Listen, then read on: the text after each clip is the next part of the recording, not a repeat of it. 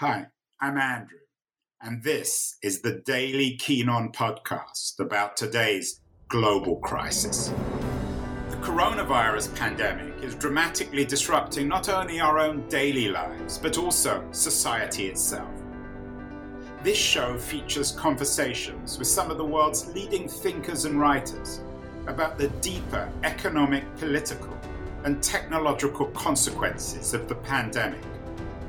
It's the daily podcast trying to make long-term sense out of the chaos of today's global crisis. It's mid-July 2020, and we haven't had a Donald Trump show for a while. So for those people addicted to the narrative of Donald Trump, we have perhaps America's foremost political analyst on the show today.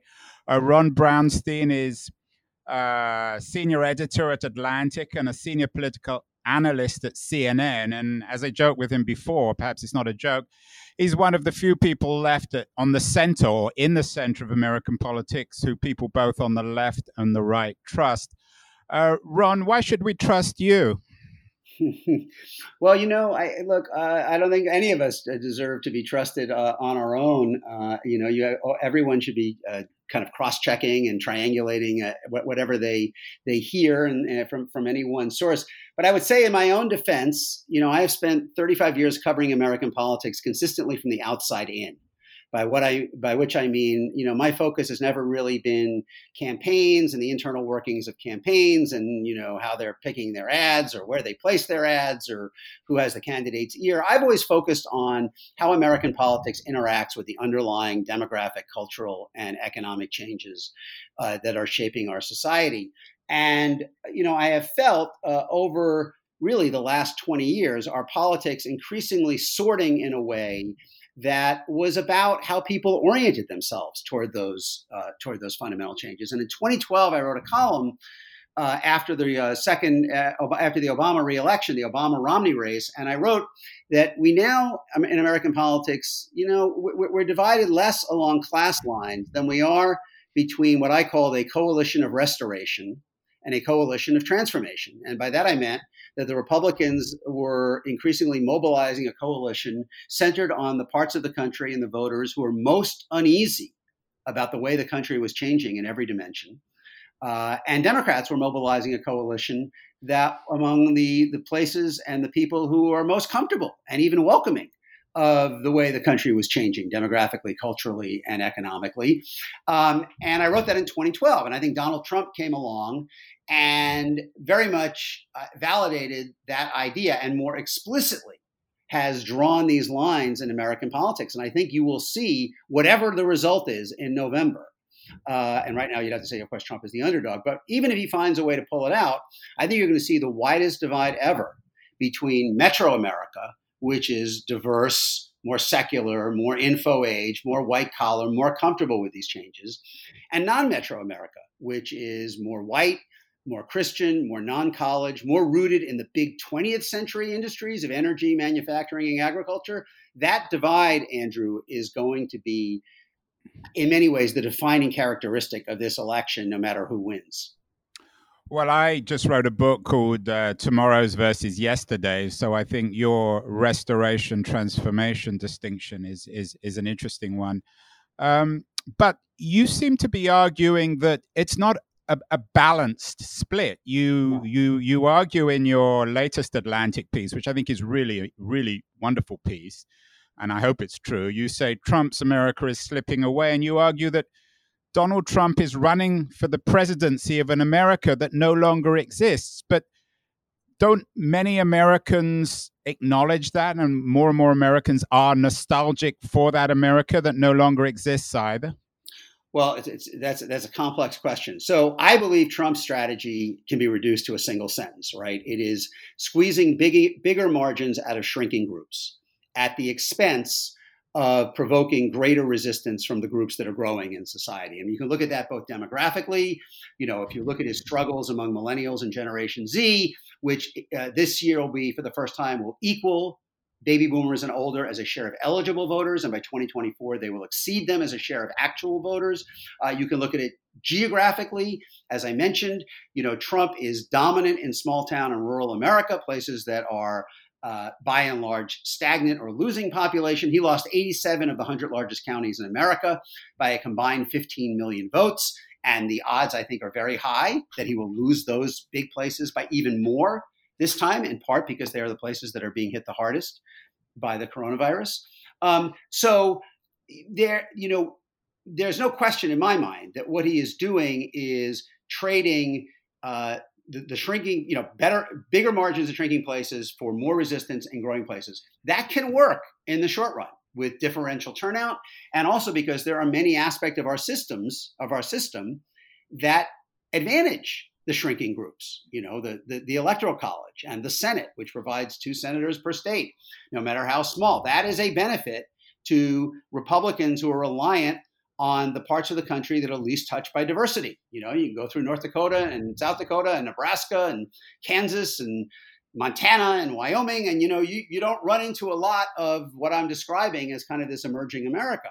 But in the long run, that, and even the medium run, there is a price to that strategy. I mean, you saw one element of that price in 2018 when Republicans were routed in our big metropolitan centers in the House, not only in places where they have struggled before and were kind of clinging, to the ledge of those last few seats, like Philadelphia or Northern Virginia or New Jersey, but we're talking Richmond, Atlanta, Houston, Dallas, Charleston, Oklahoma City, places where they had not previously seen, Orange County even, where they had not previously seen that kind of erosion. So it is a striking bet that Republicans have made to accept this trade that Trump is imposing on the party, I think, without a peep, even after 2018. I mean, just think about 94 or 82 in the Republican Party. Usually when a party gets shellacked, there's some introspection. Trump will not allow that. Trump will not allow anything but everything is fine. And we'll see if everything is not fine in November, whether Republicans can build a critical mass for kind of saying, can you write off the groups and the places that are growing to maximize your hold on the places that are stagnant or shrinking? What I don't understand about Trump is he's obviously an opportunist and deeply self-interested. Why doesn't he recognize this? Because he only has to win one more election. He only has to win 2 elections. I mean, I've likened him to in baseball here, a general manager. I don't know if this applies in soccer, but a general manager who will trade away all of a team's long-term prospects, all of their good young players, to try to stockpile veterans to win the World Series that next year or the year after. It was famous in the 70s, and the Washington Redskins used to do this, on the theory that by the time the bill comes due, he'll be on a beach somewhere sipping a drink out of, with an umbrella in it, a little paper umbrella in it. And I think Trump's the same way. I mean, I don't think Trump is worried about what the long-term future of the Republican Party is. He is trying to squeeze out one more election. And he had a choice when he won, right? I mean, he could have tried to speak to the constituencies and the geographic areas that were skeptical of him. And instead, he has governed in a very consistent manner where he has used the big metros, the big cities, as a foil, raising them as a threat to try to energize his non-urban base. And he has been, much more likely to, he's continued to rail against immigrants and pursue policies along those lines. And it is all about maximizing margin and turnout among non-urban, non-college, and Christian whites, especially evangelicals, especially men in all of those categories. And it might work.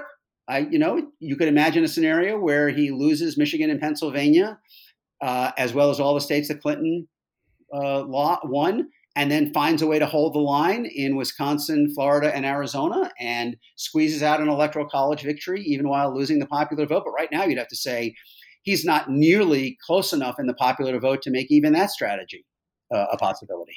You compare this Trump strategy to Nixon's. But you suggest that there is a profound difference between Trump, or the America of Trump and Nixon's time, because of profound demographic demographic shifts in race, education, and religion. What's happened over the last 50 years, Ron? No, we did not think there was a lot of Nixon nostalgia in America, but Trump certainly has Nixon nostalgia, and he wants to replay the 1968 playbook when Nixon won the election by promising, quote, law and order to what he called the silent majority. And Trump, reprises those phrases all of the time. But think about who Trump's arguments are aimed at. The principal audience for his electoral messaging from the beginning have been whites without a college education. Well, in 1968, whites without a college degree were almost 80% of the voters. In 2020, it's likely they're going to be 42% of the voters. College-educated whites were about a little under 15% in 1968. They'll probably be about 30% this time. And non-whites in 1968 were a little under 10%, almost all of them African Americans. Well, this time, non-whites are probably going to be just under 30%, or maybe exactly 30% if the post-George Floyd movement generates a big turnout. So you're talking about the audience that Trump is primarily aiming at is roughly half as big a share of the electorate as it was. The same thing is true when looking at it on the basis of religion. In 1968, 85% of Americans identified as white Christians. It's now 42% of the country. Back then, only about 3% of Americans didn't identify with any religious tradition. Now it's 8 times as much, 24%. And those seculars are a staunchly Democratic constituency. Fewer people are married. Fewer people live outside of the big metros than they did in 1968. And there's 2 other important differences in the eras that are not about the underlying demographic changes, but they're about the exterior reality. First is that the violent crime rate was rising rapidly in the mid to late 1960s. I mean, it doubled between the early 60s and the early 70s, despite all of Trump's fulminations about American carnage and all his warnings about chaos on the streets. The violent crime rate is lower today than it was 10 years ago. And the murder rate is lower than it was in 1968. It's back to the level of 1960. Robbery rate, aggravated assault, all of these things peaked decades ago and are significantly lower than they were at their peak. And the other difference is that in white America, particularly in white-collar white America, there is a very different attitude about race.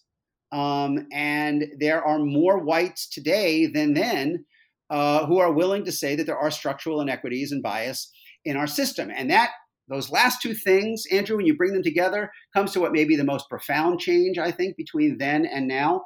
When Nixon promised law and order, most white suburbanites thought he was going to deliver it. But I think it is very clear in the polling now that most white suburbanites fear that Trump means more disorder and more violence, that his kind of putting out fires with gasoline approach makes them less safe rather than more safe. And there was one survey by our Quinnipiac University, one of our pollsters here, that found that college-educated whites were twice as likely to say they felt less safe rather than more with Trump as president. And that is obviously a big hole in the bucket if you're trying to recreate the Nixon strategy. So if indeed what you're suggesting that the differences between these 2 Americas is not quite as profound as we're led to believe, why is there more and more of a chasm between the parties? Why has there been this really violent, and I use that word carefully, shift in how people think of their identities in terms of political parties and their rejection of the other party? Well, I guess I do think that there is a profound difference, and it is not surprising that we are seeing the partisan divide look so ominous now. My big point is that every cherry on the slot machine now lines up.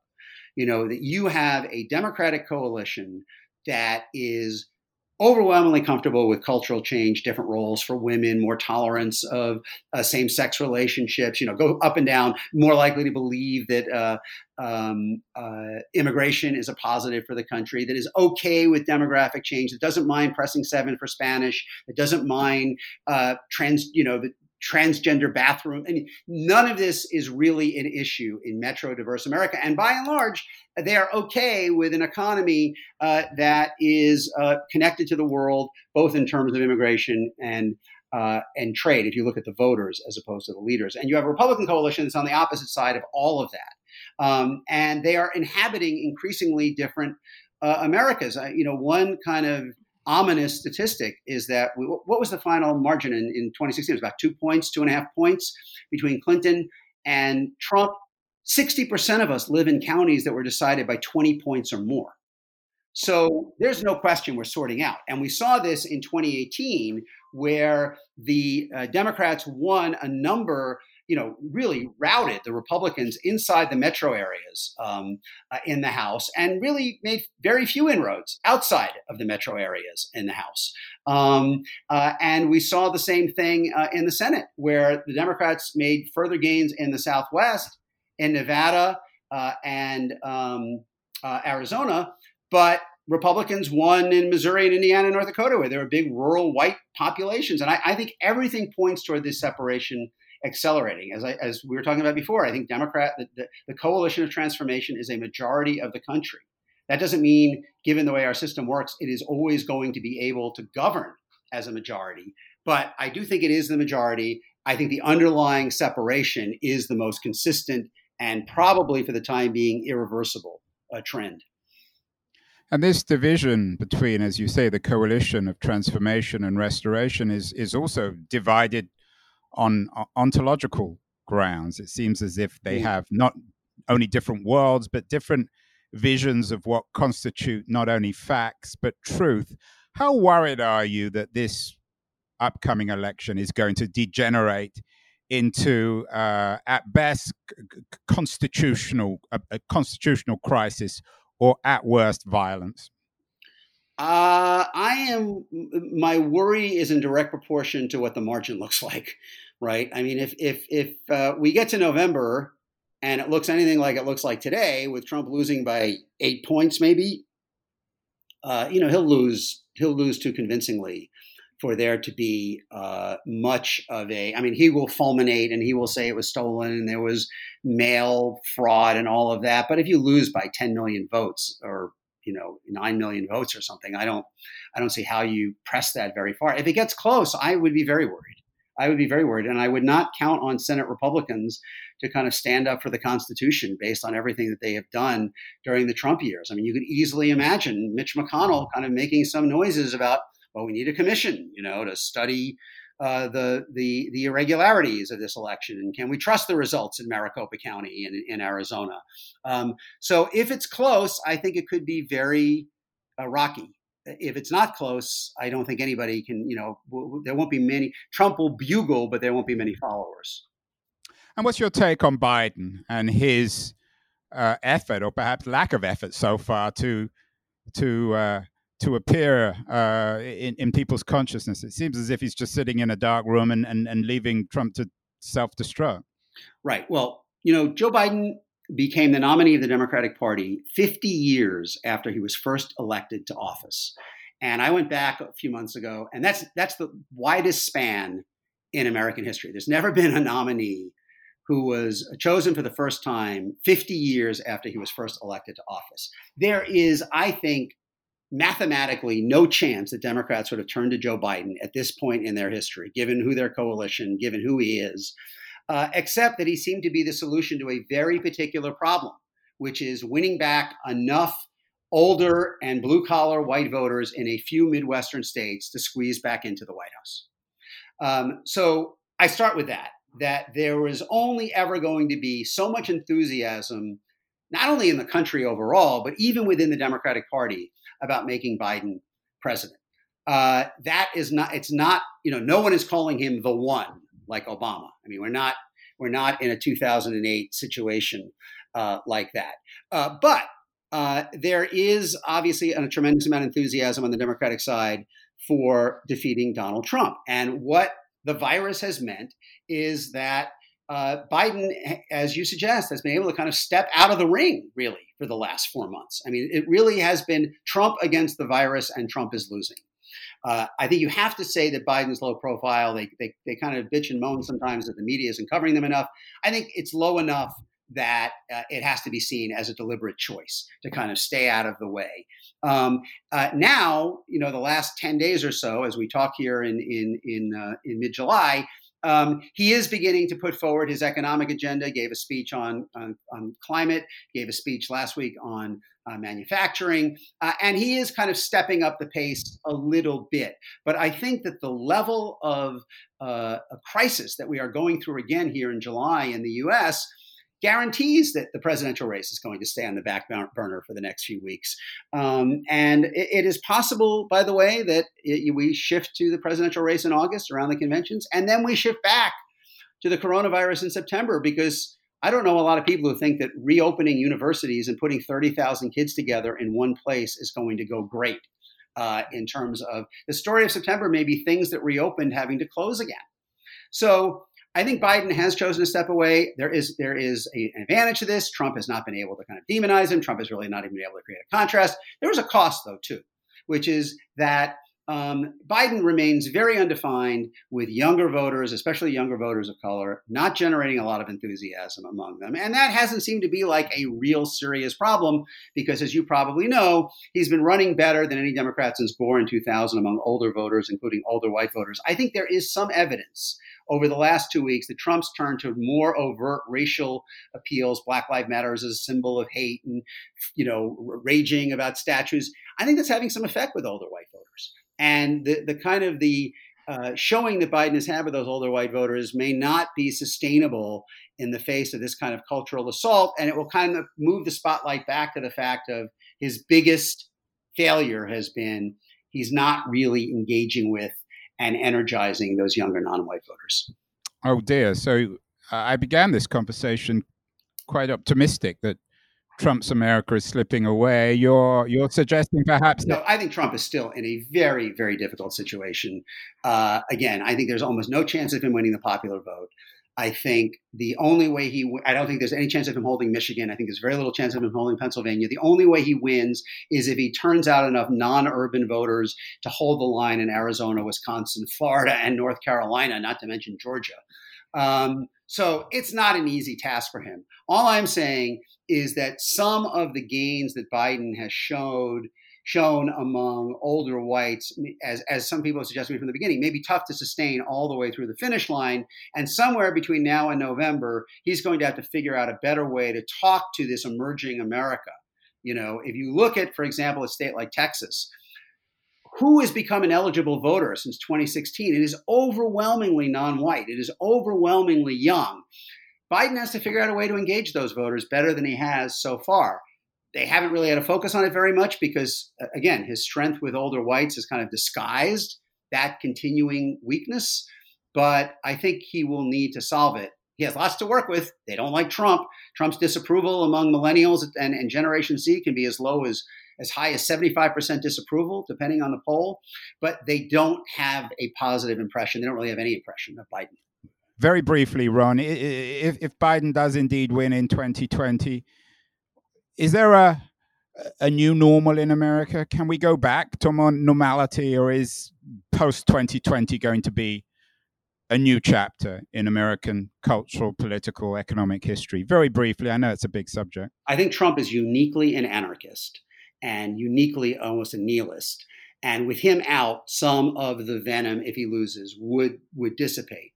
But if you say that such a large share of non-college whites and non-urban whites and Christian whites are open to a Trumpian message that is fundamentally about racial identity and racial nationalism, when they are 42% of the population, I wonder why would they be any less open to it when they're 38% of the population?